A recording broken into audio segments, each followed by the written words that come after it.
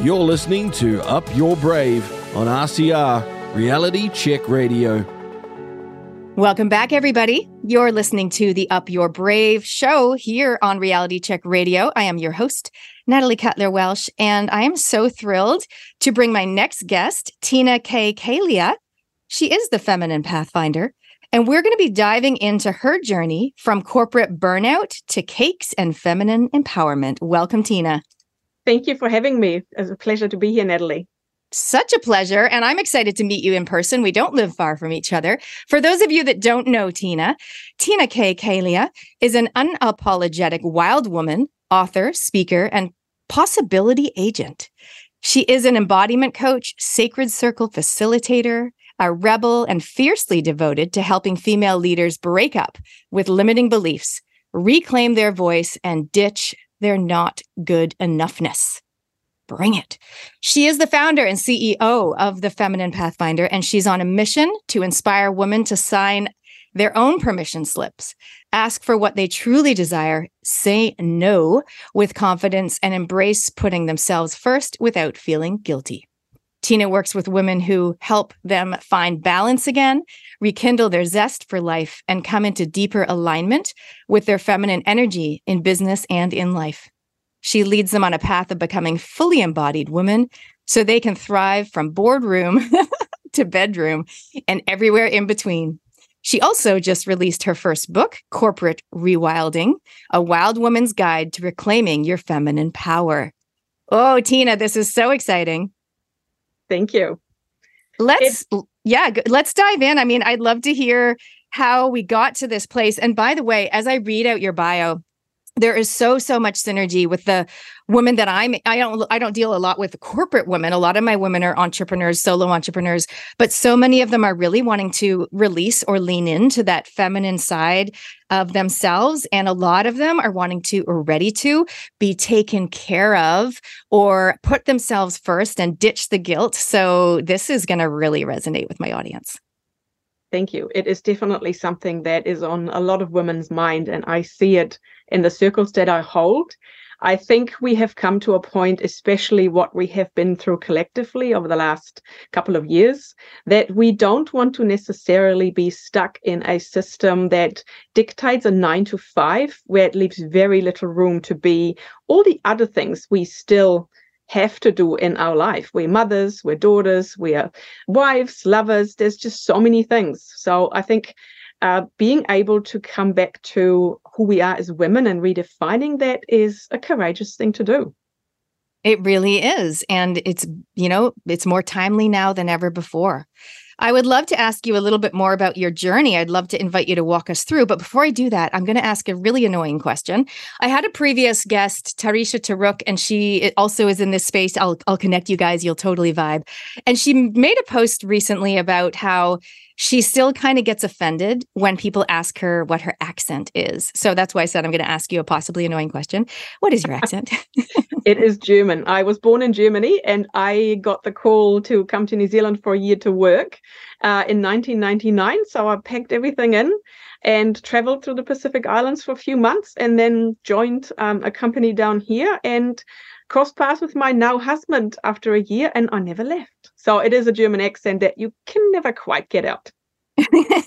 All good. I've got a beautiful woman in my networking club, and she was also a previous guest, Sophie Kaiser. She's like amazing vitality coach, and she also is German, but it's so subtle. She must have come here younger, because I came here at the age of 23 and my accent is going nowhere. And that's part of who we are. Exactly. It's a conversation starter. I don't get offended. Tell us a little bit more about your journey from corporate burnout to feminine empowerment. It's been quite the journey, and not one that I would have ever thought I'd be speaking about in public. But as I traveled through various breakdowns and lots of hard lessons, I realized that I'm not the only one. And I made it my mission to be a light for other women, to let them know that they're not alone on that path, and that there are ways to have a more balanced life. And I don't like to use the cliche of work-life balance. I think it's overdone, and I think it's a catch-all phrase for slapping a band-aid over something that actually requires much deeper inquiry. And I lead to the conclusion that it's not just a gender gap or a pay gap, it's also an assertiveness gap. We simply do not know how to express what we truly desire because we deny ourselves. And then we don't ask for what we want in a way where it's okay to be a little more assertive. Men do it all the time. And I would say that a lot of the audience probably has been in a position where they've walked into a boardroom as maybe the only female or one of very few on a senior management level. And they took the chair at the end of the table and didn't actually come out and say what they wanted to contribute. And I think it's holding us back. So for me, it was paired with conditioning from very early childhood of being not too much, not too loud. So I tend to want it to blend in the background. Now, when you are in a leadership role in a media company, that's a bit hard to pull off. And the more I was trying to, I guess, prove myself and look for my worth in the outside realm, the more I was burning out because I didn't say no to stuff. And that was something I had to learn. I was simply too afraid that I was either going to lose my job if I become too stroppy in inverted commas, and not wanting to rock the boat, especially as the global financial crisis hit back in the day. And I literally was stuck in a hamster wheel. And I noticed it because women who seem to have got that balance, they radiate just a zest for life. And I wanted to have that. But because I didn't, they triggered me. So I used to go, oh, yeah, look at them. Don't you have a job to do? You know, those little stories that you tell yourself. So I kept myself stuck in that and didn't realize what amount of impact stress has on the feminine body in particular. I thought the more busy you are and the more you do this whole paradigm of you work hard and you play hard, that is where it gets you to the top. And it's a misnomer because I was ruining my health. And I had anxiety. I ended up being depressed. I had adrenal fatigue, which 10 years ago was not quite as well diagnosed as it is today. And sadly, I have had multiple miscarriages. And that's when I realized that everything was crumbling. And it nearly cost me my marriage as well. So that's been my story. And we're talking over a decade ago. And reclaiming my path to the woman who you have today was a lot of inquiry, a lot of looking at the conditioning and owning everything that I am as a woman. And when you manage to bring this into, I guess, unison, and you're not afraid to be seen and take up space and speak up, life changes and something magical happens because you actually become confident and you stand with a groundedness that I wish for every woman out there. And that's when I thought, I want to really speak about it because I noticed that it hits a chord with a lot of women who are stuck. They seem to have it all. The corner office, the package, the car, the expense account, the travel, but at what cost? And for me, it was not a good story. So here I am today, helping other women owning that part and making some subtle changes so they become a journey home to themselves. That's how I would phrase it. Oh, what an amazing phrase. I feel like that woman who can do it all is almost a thing of the past because I feel like it's done us a disservice because we think that we can do it all, so we have to do it all, and we try to do it all, and it's not sustainable, as you say. And the burnout thing, I mean, I imagine if I asked my audience, if they were standing in a room with me, how many of you have experienced burnout before? Like quite a high percentage would put their hand up. Do you feel like we've moved on from that do-it-all woman mentality? I think we're just getting over it. We're wired and tired and we don't know why. And unless you walk into a place where you have lots of embodied women, and that means women who own all of themselves without necessarily caring too much what the outside world projects onto them, and they can hold that power they have that comes from within, I think it's a polarization, and we're not Wonder Woman. And we cannot have it all, because we also have to come in our careers at some point to the crossroads, whether we want to be working mothers, whether we want to have children, how do we want to be there for the children, and what sort of legacy do we actually want to create. And the more women, and I don't like necessarily use the word awaken, but the more you become conscious of what it is to be in alignment with your values and integrities, we just not want to take it anymore. Mm-hmm. And that in itself, depending on what environment we're in, can be the home, can be the family, can be work. 9 times out of 10, it starts in the workplace. We don't necessarily stand up and stand tall and ask for changes, or even verbalize it. And I think that's something that has to change. Owning your voice. It's important for women. It really is. And I do think you're right. We are on that pivotal turning point. We haven't quite got there yet. At my recent forest retreat, we did a ceremony at the end. Well, actually, on day 1, I asked the women this question, which is, what are you longing for? And I've asked my audience this before, what are you longing for? And on the flip side, what are you done with that you can say no to in order to create the life you want, or bring what you're longing for into fruition? And it really is, I think women are starting to really acknowledge, whether it's something in the home or something at work, I am done with this responsibility or that expectation or this obligation or whatever it might be. And that's powerful.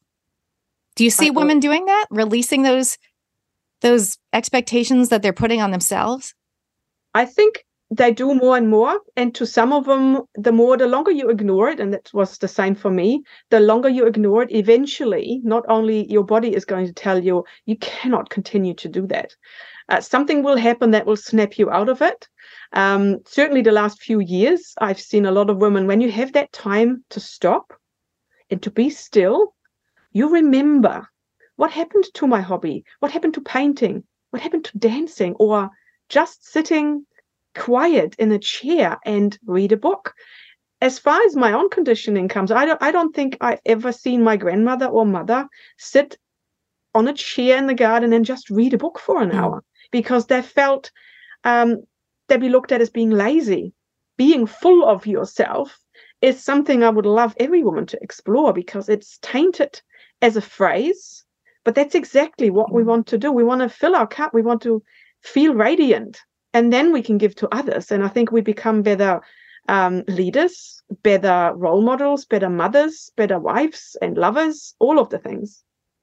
Oh, you made me feel good just then, because I definitely, not intentionally, but I definitely role model to my kids, mom lying in the swing chair, reading a book on a sunny day, not only on the weekend, even sometimes during the week. But, my own mother, she, even now in her 80s, high 70s, 80s, she will say things like, oh, all I want to do is just read a book. And I'm like, Mom, you literally are retired and you have no kids at home. And my dad is also like, you can do that every day. Why do you keep thinking you can't do that? Yeah, it is a thing. And I always ask, I actually make women do that when I work with them. They're signing their own permission slips. Yes. It's a like she just wants to do a Sudoku puzzle and feels like it's such a luxury. I'm like, you could literally spend 3 hours a day doing Sudoku. Just saying. Yeah. But they have to sign their own slip. I can't sign it for her. No, and this is the thing. You have to do the work yourself. You have to look into the places where we subconsciously know that something is not right or doesn't feel good. But do we actually allow ourselves to go there? Because often you had to be honest with yourself, and it's not always pretty. For me, it was the fact that when I was going through the grief, or the ignored grief for so many years, of losing those pregnancies, I always wanted to know, why is this happening over and over again? And I didn't realize that my body, it was so stressed and so run down. It simply did not allow me to create the safety to carry a pregnancy to full term. That was a hard pill to swallow. And once you own that, you can move through that grief, you acknowledge it, but you lose a lot of the emotional charge where you're blaming yourself, because it's not going to help you move through that. It's sharing the story to make sure women understand how much more susceptible we are to stress. Because we have gone, in the last 100 years, we've gone from being stay-at-home mums, and not that that necessarily was all good back then. But we've become these super machines that's supposed to be going to work and doing the career. We're going to be the picture perfect soccer moms. We are hosting dinner parties. We're a lover, a wife. We organize the household. While as when are we going to relinquish some of those roles? We do it all. And it's not serving us, like you said earlier. And I feel like what we crave, or at least I'll speak for myself, but there's many women I think that would agree, is to be taken care of and to not have to do, quote unquote, everything. Yeah. And to relinquish some of the control, because I think if we have people in our home or in our life who want to take work off us, we need to be okay to receive that pause that's given to us and just revel in it, because it is nourishing for us. And the nervous system is not used to it, which is why so many women throughout those lockdowns we all gone through had a time to reassess, because there was nothing distracting them. Yeah. And they realized, well, I don't want to do this anymore. Why can't I? The corporations we worked for did not crumble, generally, because we didn't stay in an office from 9 to 5. But being flexible and doing our time the way it suits around our lifestyle makes us not just better workers, it makes us happier and more fulfilled. And I think while it's still happening, all the other roles have piled back on. And we kind of not learned those lessons, or at least we haven't implemented some of those changes. So what I'm hearing is it starts with partly some small steps of being able to receive. I remember a few years ago, I was like, even then, I'm like, I just want more love and I just want to be taken care of. And then someone would say, hey, Mom, can I make you a cup of tea? And I'm like, no, thanks. I'll get it myself. Yeah. And then I realized I was literally saying no to the love. And so we need to realize when someone's trying, giving us an olive branch of support or love or whatever, even if it's just, can I make you a cup of tea? Just say yes, like just to get into the habit. What do you think of that? Yeah, I think it is true. And I'm just as guilty as everybody else, because I think we tend to want it perfect. When it comes to, everyone has the way to, little things like how you stack your dishwasher or how the towels are folded. It's quite hilarious, but does it really matter in the greater scheme of things? You just leave it alone. If it's a nice day, I had to learn to ignore things and go, you know what, we're going to go to the beach, have a few hours on the beach. We leave the washing alone. It is ingrained in some of those little things. And I come from Germany. My grandmother was very proper. And she had ways to do. She would iron her tea towels, because it was just what that generation had modeled to them. And when I moved to New Zealand, it was like, it's a free for all. The freedom and less of that expectation that everything had to be perfect and spotless has gone down the wayside a little bit. Not to the point where you have a messy house, but to actually let some of those rules go and bend them and rewrite your own. And be okay with it. Exactly. I personally cannot relate to that because I'm more of my kids would probably prefer if I did keep things a little tidier around the house, but I'm definitely like, let's leave the laundry and go to the beach. That sounds amazing to me. It does. Something else you said really resonated. And this is around, other women, how women perceive or treat or judge other women. You talked about resenting the zest of others. Yes. And that is the mean girl mentality that we probably had, that one or two girls, high school experiences could have been in the family where we were not part of the in crew or the it crew, and we never quite feel like we fitted in perhaps, or we've been picked on. But you only have to go into a woman's locker room and you can see who is really comfortable in their own skin and who's not. And it's something that I noticed as the ones who just, flaunt around with everything being on display without giving a cahoot about, they're just being themselves. And then the ones who change their entire gym outfit while being wrapped in a bath towel. And I think we judge each other really harshly, and even more so in social media. And I observe it with young women, with teenage girls. I teach karate and I see them come through the training when they are sort of 6, 7, and they're really feisty.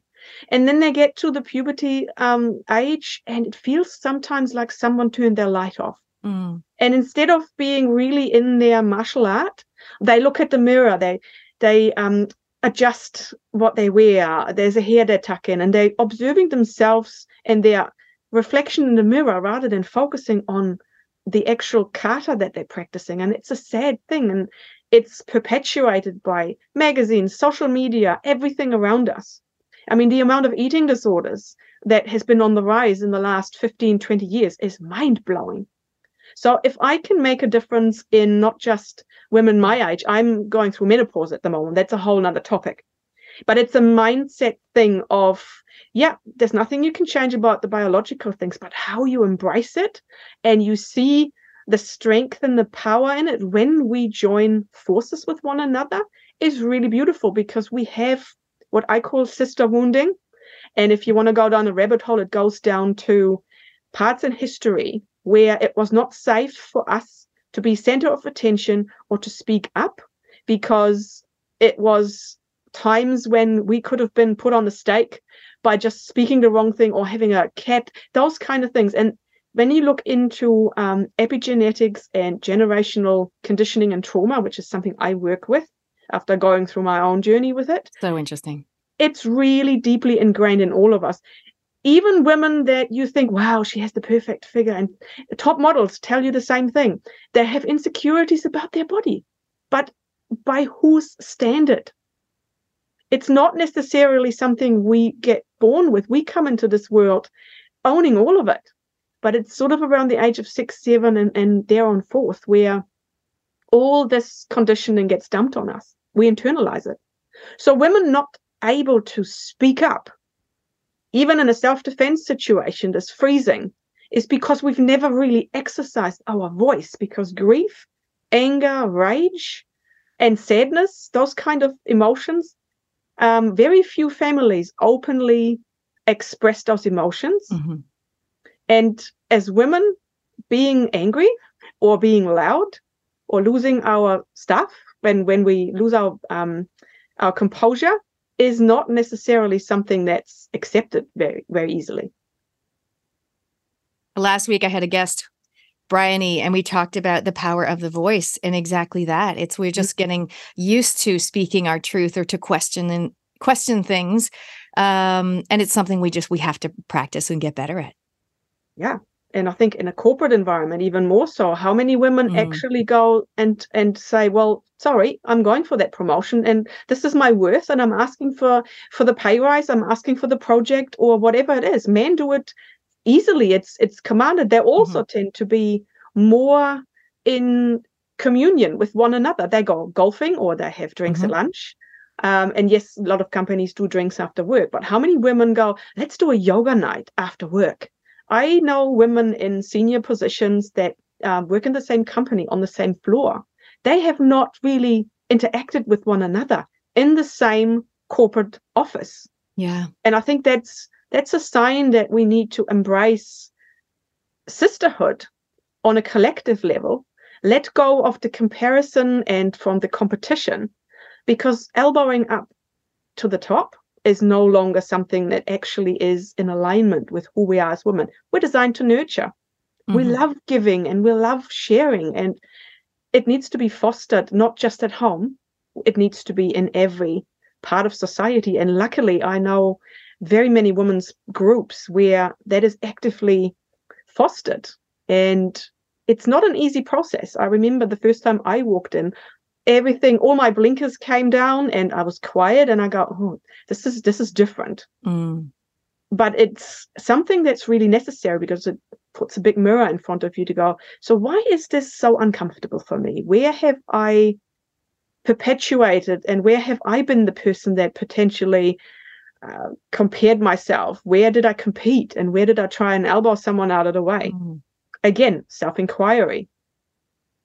Observing, exactly. I prefer, what I go for in my relationships and connections is co-opetition with fellow women. And I'm a huge fan of collaborations. I know it's slightly different. I don't know because I'm not in it. I imagine it's slightly different in the corporate environment. Let's stay on the topic of corporate for a moment. How do women express who they are and go for the pay rise or whatever it is without trying to be overly masculine while still staying as a feminine woman. Because I imagine it's really easy to try to be more assertive like a man or try to even dress like a man like they sometimes do. Are women able to be more feminine or be their true feminine selves while still being assertive and asking for the pay rise and all that? I think so, but I think it's something we need to hone in as a skill. It can be learned. I was ultra masculine. The power suit, the structure. They used to call me flowchart as a middle name, as a nickname, because I was so structured. Mm-hmm. But it left absolutely no room for creativity. Mm-hmm. So coming to a point where you know your worth will allow you to step out and you become so grounded. And I'm sure the audience will have an example where you see that woman who walks into a room and she doesn't have to speak. She doesn't have to necessarily contribute much, but the way she radiates an energy that is just mesmerizing. And this is what I call being an empowered, feminine, embodied leader, where you can be a role model. It's whatever she's got, I want some of that. And we know women like that.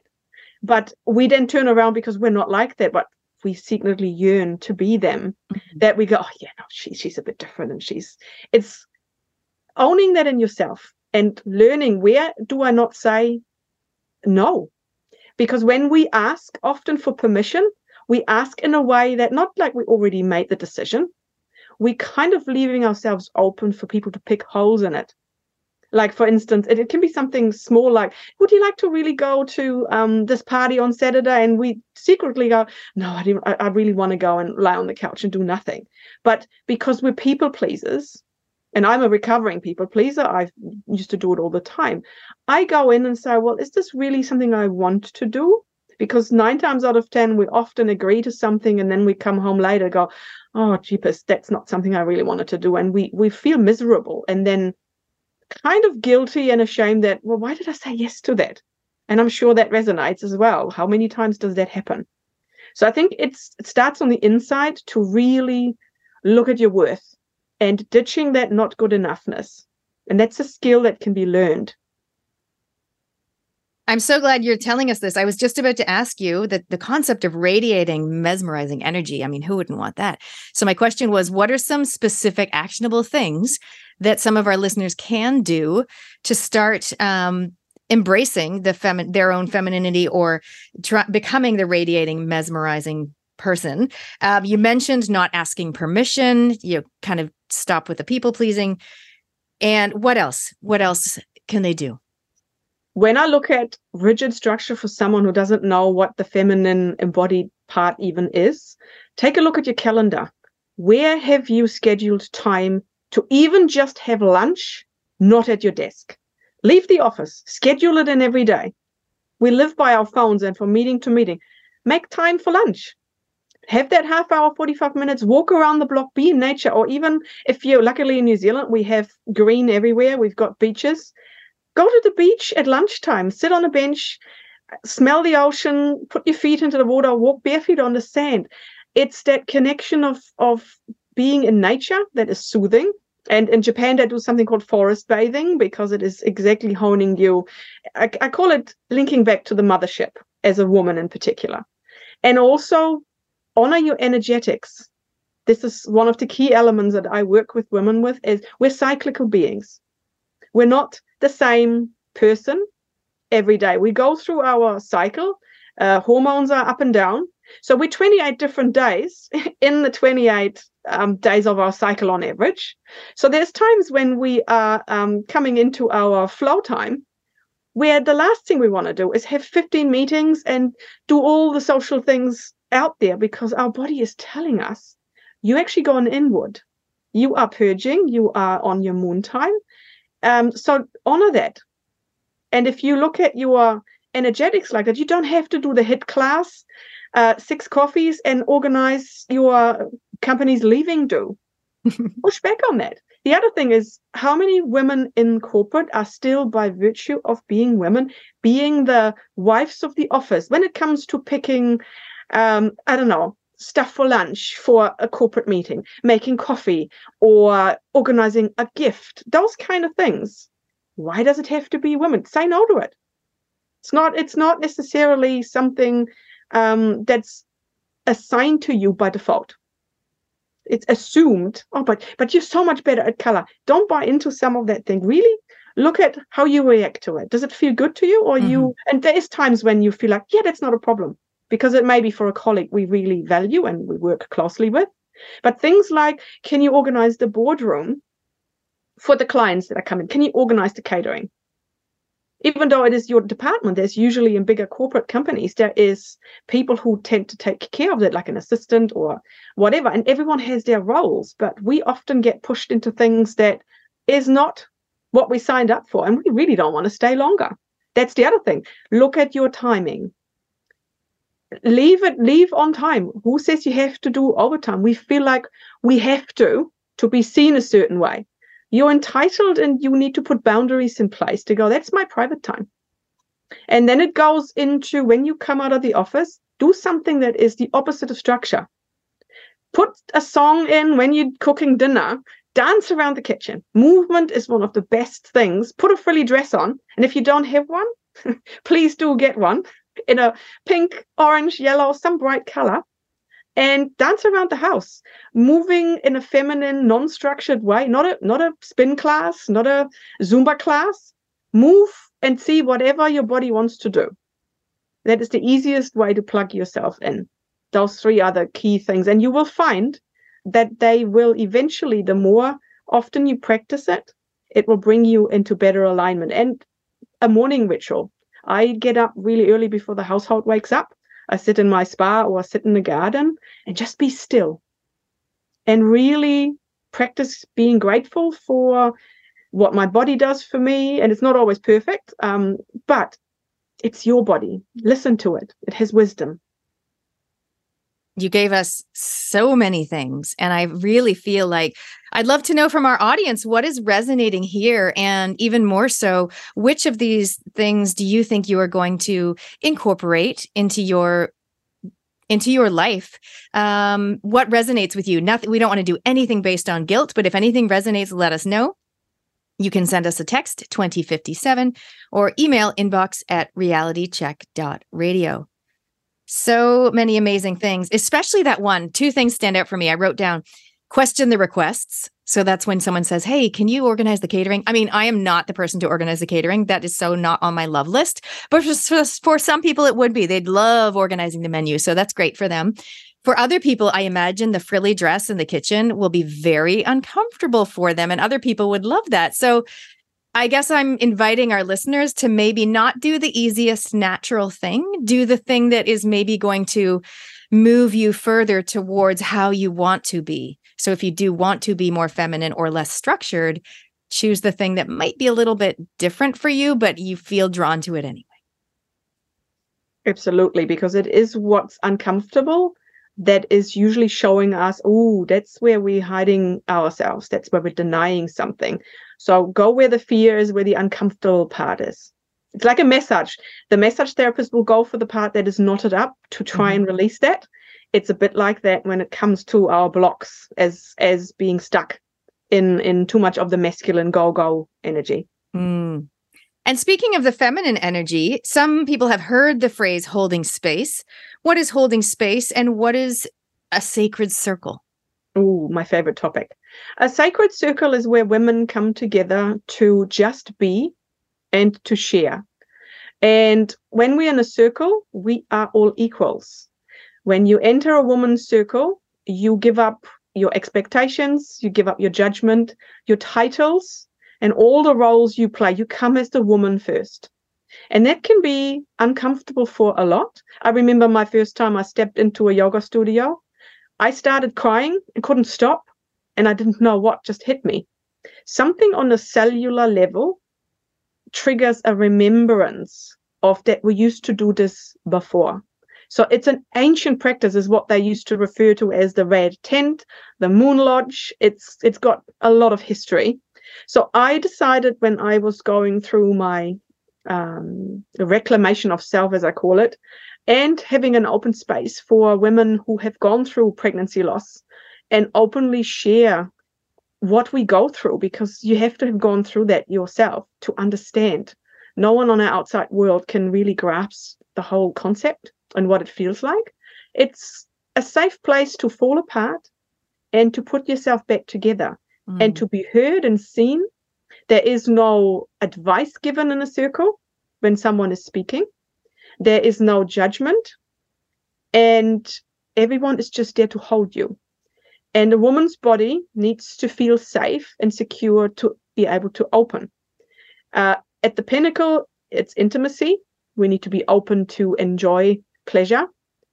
And on a level that's to do with communication, we need to feel like we can express our voice. And that is the boardroom, the family, in a public forum, in a recreational activity, everywhere. And that is something that takes courage to hold space, because you get to hear a lot of things and you need to hold that energy and you need to be able to let that go afterwards. And it's something that I treasure, and it doesn't matter what I'll do in my business, I will always hold those circles. What a therapeutic opportunity for women to release whatever's gone on or whatever is on their heart.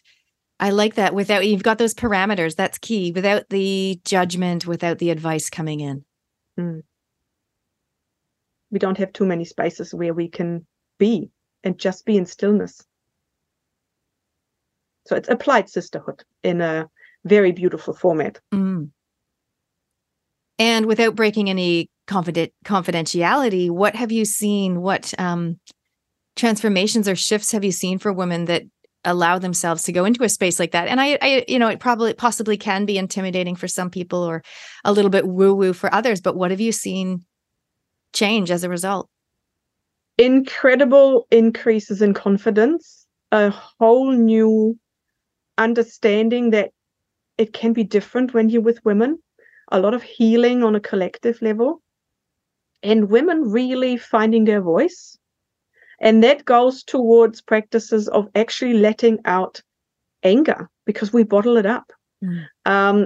And to the point where you literally throw yourself on a pillow and scream in that pillow, because finding that breaking through these barriers where we constantly keep pushing things down, eventually it's like the cork on a champagne bottle, it pops.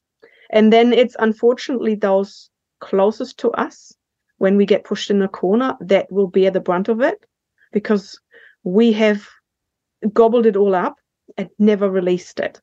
So movement, voice practice, and just speaking openly is healing. And a lot of people journal after that. So the transformation has been quite mind-blowing, and the testimonials and transformation I've seen in years. I have women who have been coming to my circles for several years, and it's just beautiful. It makes me very humble to be able to create a space like that. So you are not far from me in Auckland. Is this something that you do with women only in person, or is there an online thing as well? And by the way, listeners, I know many other women who do circles around the country, so we can definitely hook you up if you want something closer. But yeah, do you do this online, or is it really an in-person thing? It's both. I do this with a corporate environment, and I link into a female version of King Arthur's Round Table, where we can put all our armor down and talk about what's really going on in the woman. So that's an online thing, and I do it globally. It's called The Place, where women gather. And in my home in Auckland, I hold those circles twice a month with the full moon and the new moon. So that's a little more on the woo-woo side. And I take women in a dark sauna space to have that sensory deprivation, to really go into that void, into the stillness, and purge our expectations and whatever is going on a body, mind, and spirit level. So that makes me a little bit different. I'm also a beekeeper, so I work a lot with the honey and the skin, and it's like a little short holiday crammed into a 4-hour window when it's nighttime. With how many people? 6 at total. So it's very I'm intimate. just wondering how big your sauna is.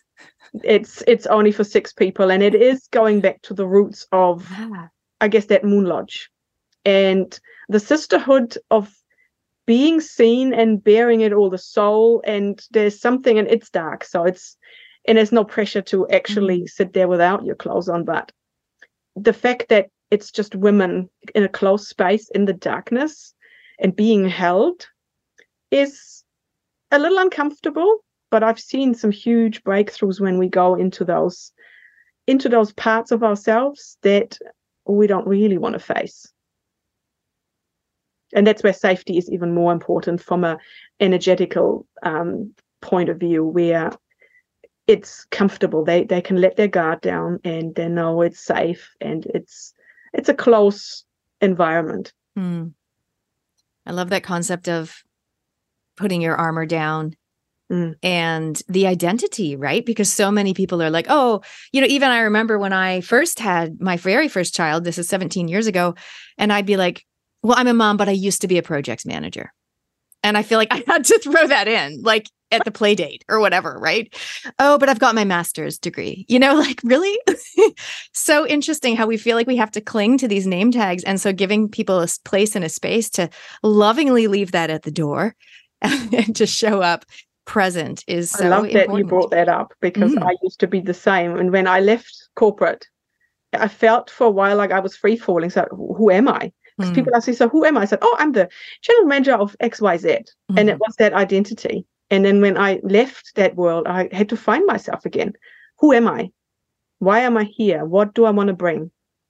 And holding sacred space, the masculine ego mind was going, what kind of a job description is that? Holding sacred space. There's this not good enoughness and university degrees and all the different things. It didn't matter.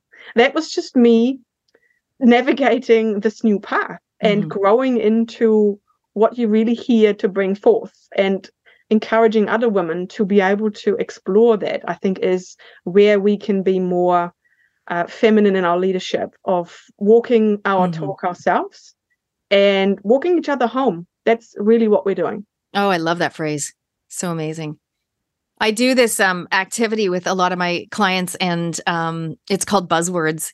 And, you can do it whether you're an entrepreneur or not. And I've got these little cards that I made. They're gold and blue, and they choose these cards, 2 blues and a gold. And it's like, I'm a motivation activator. I'm a this, I'm a that. So I feel like even your buzzwords, or your, I don't know if it's a tagline, but the feminine pathfinder, it's more about how you serve people and what you do rather than, the other stuff is what we've done, the credentials. I've done this degree and I've got this title. It's like, you are the feminine pathfinder. You help women to find their path towards being more feminine, which is amazing. Let's talk about your book. Tell me about your book. What is the main message? How can people learn more about your book specifically? The book was really an ode to all the wild women, to all the little girls that were told at some stage that you're too much. And it is trailing the journey that I briefly touched on in this interview of the lessons learned, and then what is the state of the nation in corporate in the last few years and what's the way out of it. So it has some of those steps on how you incorporate, how to reconnect to yourself, how to find yourself. And it takes you on a journey. It has inquiry in it. It does get you to reflect and hopefully embrace the wild. It has my wild womanifesto, as I call it, in there as well, which is kind of like a call to, I wouldn't say armor, but a call to full expression.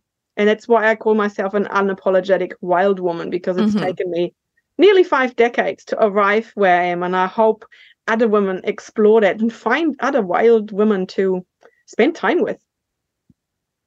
You know what? I've got a list. I'm such a nerd. I'm such a super connector. I've already got a list of about 5 awesome women that I'm keen to connect you with. So I'll do that afterwards. I love that. One of my mentors says that collaboration is the new domination, because it is intrinsically female. That is so good. And that's really a lot of the essence of what you're saying today. It's like not about comparison. It's about, as I call it, co-opetition, but leaving your armor at the door and, allowing ourselves to express and release, and then so that we can, I think, step in to be who we're born to be. That's my take on it. Yes, definitely. Amazing. I'd love to ask you, what is one thing you've done in the last year, Tina, where you truly upped your brave? Writing the book, putting my story, my message, and my picture on the front cover and putting it out for the world to see and read. That is not for the faint of heart. That is amazing. And it's a lot of effort writing a book, especially, right? It's like the whole book is you. It's not just one chapter in a collab, yes? I know.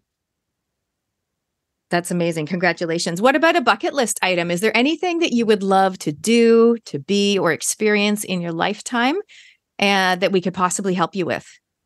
I would like to help other women channel their books because I believe every woman has a story. And one thing that I have learned through my journey, even though this book or what I write about has been a 10-year journey, writing this down is the ultimate form of shadow work and of breaking through limiting blocks and beliefs. And again, it needs to be held in a safe space. There's 101 different book writing guidelines and all the things, and all the tech stuff is easy to follow. But when it's your story, you really need to have some guidance and share this with other women because we're going through this together. So I want to bring women together in a book circle where we all write a book in 90 days. Oh, my goodness. I have a 10-year experience in publishing, so I know all the things when it comes to putting it out and printing it, and being able to do this for women in New Zealand in particular, because you don't need to necessarily go to the US or the UK or Australia. You can do this all right here. And I think this is another part of me holding safe space so women really find a way to bring those stories out, because anyone who is especially in the entrepreneurial world or embarking on it, your story is your message and your message is your business. It's your why. And crafting that as a book is exhilarating, it's exciting, but also beautiful for your business. And your message is your mission quite often as well. Yeah, it's our why. It's why we show up. I love the idea of a book circle, and I think that would be so supportive because you're right. Everyone, not every woman, everyone has a story in them, and some people feel drawn or called to share that with the world, but sometimes they get stuck on the how, and so that's amazing that you can help hold their hand through that process. Yeah. And there's a way of letting it flow rather than opening up that Word document. I'm writing a book, and you start from page 1 and try and fill all the different chapter buckets. It doesn't work like that. It has to be done it has to be messy, like nature, like ups and downs, and there's a way through it. Brilliant. So if you're out there and you've got a book in you and you've been waiting for someone to invite you in to help channel that, you can get in touch with Tina. What is coming up with you? What is coming up for you in the next 6 months? And how can people connect with you, reach out, and contact you online?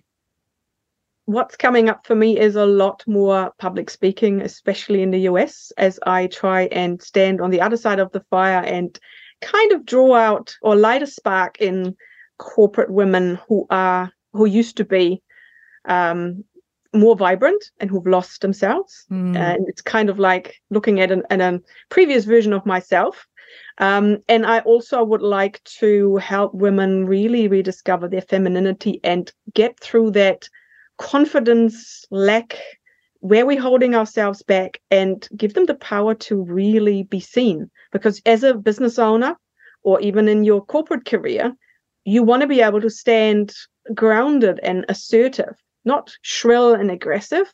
There is that groundedness. And this is what I do in the Fempreneur Pathfinder, which is my signature coaching program. It taps into all of those conditioning elements, as well as some good old-fashioned business acumen on how to set up a business so it does not burn you out. And then there's a feminine chrysalis, which is just getting you in touch with your cyclical nature, understanding your feminine and masculine flow, and how you can incorporate that in daily life. So what I touched on briefly is really a bit of a rabbit hole to take women into in a safe way to explore what's lying beneath the surface that needs to be blown out and cleared so they can become more wholesome. So good. I wrote that down, how to set up a business so it doesn't burn you out. I think a lot of people are going to put their hand up for that. Yeah, and you can reach out I'm on Instagram at @the_fempreneur, and my website is fempreneurpathfinder.com. And if you are in Auckland and you want to come into a circle and have a little dabble in that, and a sauna, you can find me at sacredcircle.co.nz. So good. So good. Amazing. Thank you so much. And before we wrap things up on this amazing topic of your journey from corporate burnout to cakes, hey, what's the cakes part? Yes.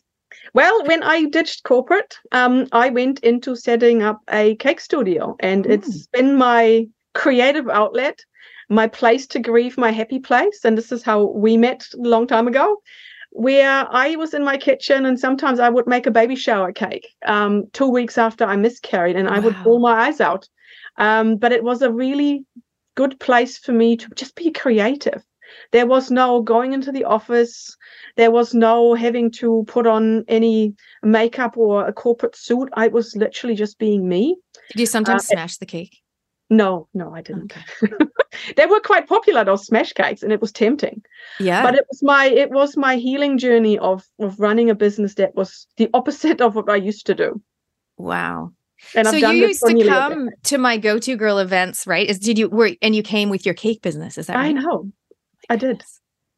You know, I'm a huge believer in divine timing, and I love when people cross my path again. You know, you come into each other's lives at the right time, and I feel like that's the case for us. So I'm so honored to talk to you today. Is there anything else you want to share with our audience before we wrap things up?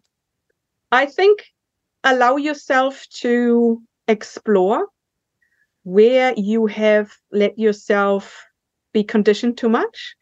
And when you're afraid of something or there's something is uncomfortable, that's your divine nudge to lean into it. Go where the fear is, because that's where the growth is and the breakthrough. And it's a beautiful saying that it's where the cracks need to happen for the light to shine through. Mm-hmm. Thank you so much for everything you shared. I have taken so many notes, you guys. So I don't put a lot of notes on the replay page, but I definitely will put the links as to where you can find Tina. And you, of course, if you want to go and listen again, you can go to the replay page. It's on our app, the Reality Check Radio app, which, by the way, when we got the app, it doubled our listeners in 1 week. You know, it almost crashed the system. It was quite amazing. But you can also go back to the regular page, which is realitycheck.radio, and you click on Up Your Brave, click replays, and then go and find the Up Your Brave show. Thank you, Tina, for sharing your wisdom with us today. Thank you so much for having me, and congratulations to this channel. It's a breath of fresh air. Oh, yay. And I know we're talking about a lot of topics you don't hear on the regular. Thank you so much for joining us, everyone. And thanks again, Tina. Thank you. You're listening to Up Your Brave on RCR, Reality Check Radio.